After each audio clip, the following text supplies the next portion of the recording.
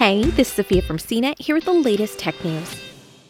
Kentaro Miura, the creator of manga Berserk, has passed away at the age of 54. He died on May 6th as a result of acute aortic dissection, according to a statement by the editorial department of Young Animal Comics, where Berserk is serialized in Japan. The publication said that the news of Miura's sudden passing has blanketed the Young Animal editorial department in deep sadness.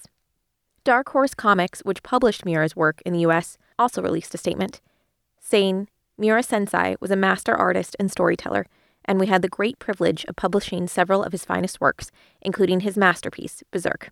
He will be greatly missed." Berserk, Miura's most famous work, began serialization back in 1989, a dark fantasy manga set in a brutal, medieval-inspired universe. Berserk had an impact that can be seen in multiple works of fiction.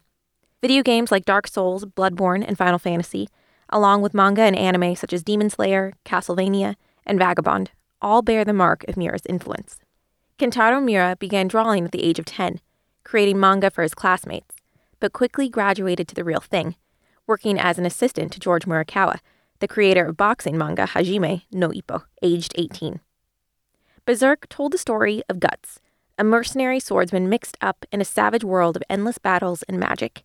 He's on a quest for revenge against his former master, Griffith, who ascended to become a demon god. It was renowned for its unflinching, often brutal visual storytelling, mixed with some of the most dazzling and detailed art ever seen in manga. As a result of Berserk's popularity, an anime was produced in 1997. A film series covering early story arcs from the manga was produced in 2012, with an additional series released in 2016. Multiple video games based on Berserk were also published. Berserk's serialization was ongoing, and with Miura's passing, his manga will most likely remain unfinished. For more of the latest tech news, visit cnet.com.